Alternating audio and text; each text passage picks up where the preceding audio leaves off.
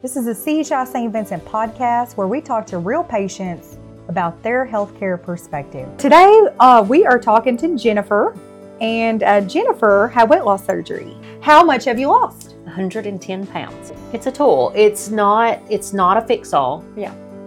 It's not some magic pill that's gonna just make the weight just disappear. Yeah. You use it to help you fix a problem. It was a roller coaster of emotions, from being nervous to excited. It just a whole bunch of different emotions because I didn't know what to expect. Mm-hmm. If you don't stay on top of the nausea medicine, you do get nauseous really easy, especially in the first few weeks after your surgery. The hardest thing I think I've ever done for myself, but so worth it. It's just been worth it.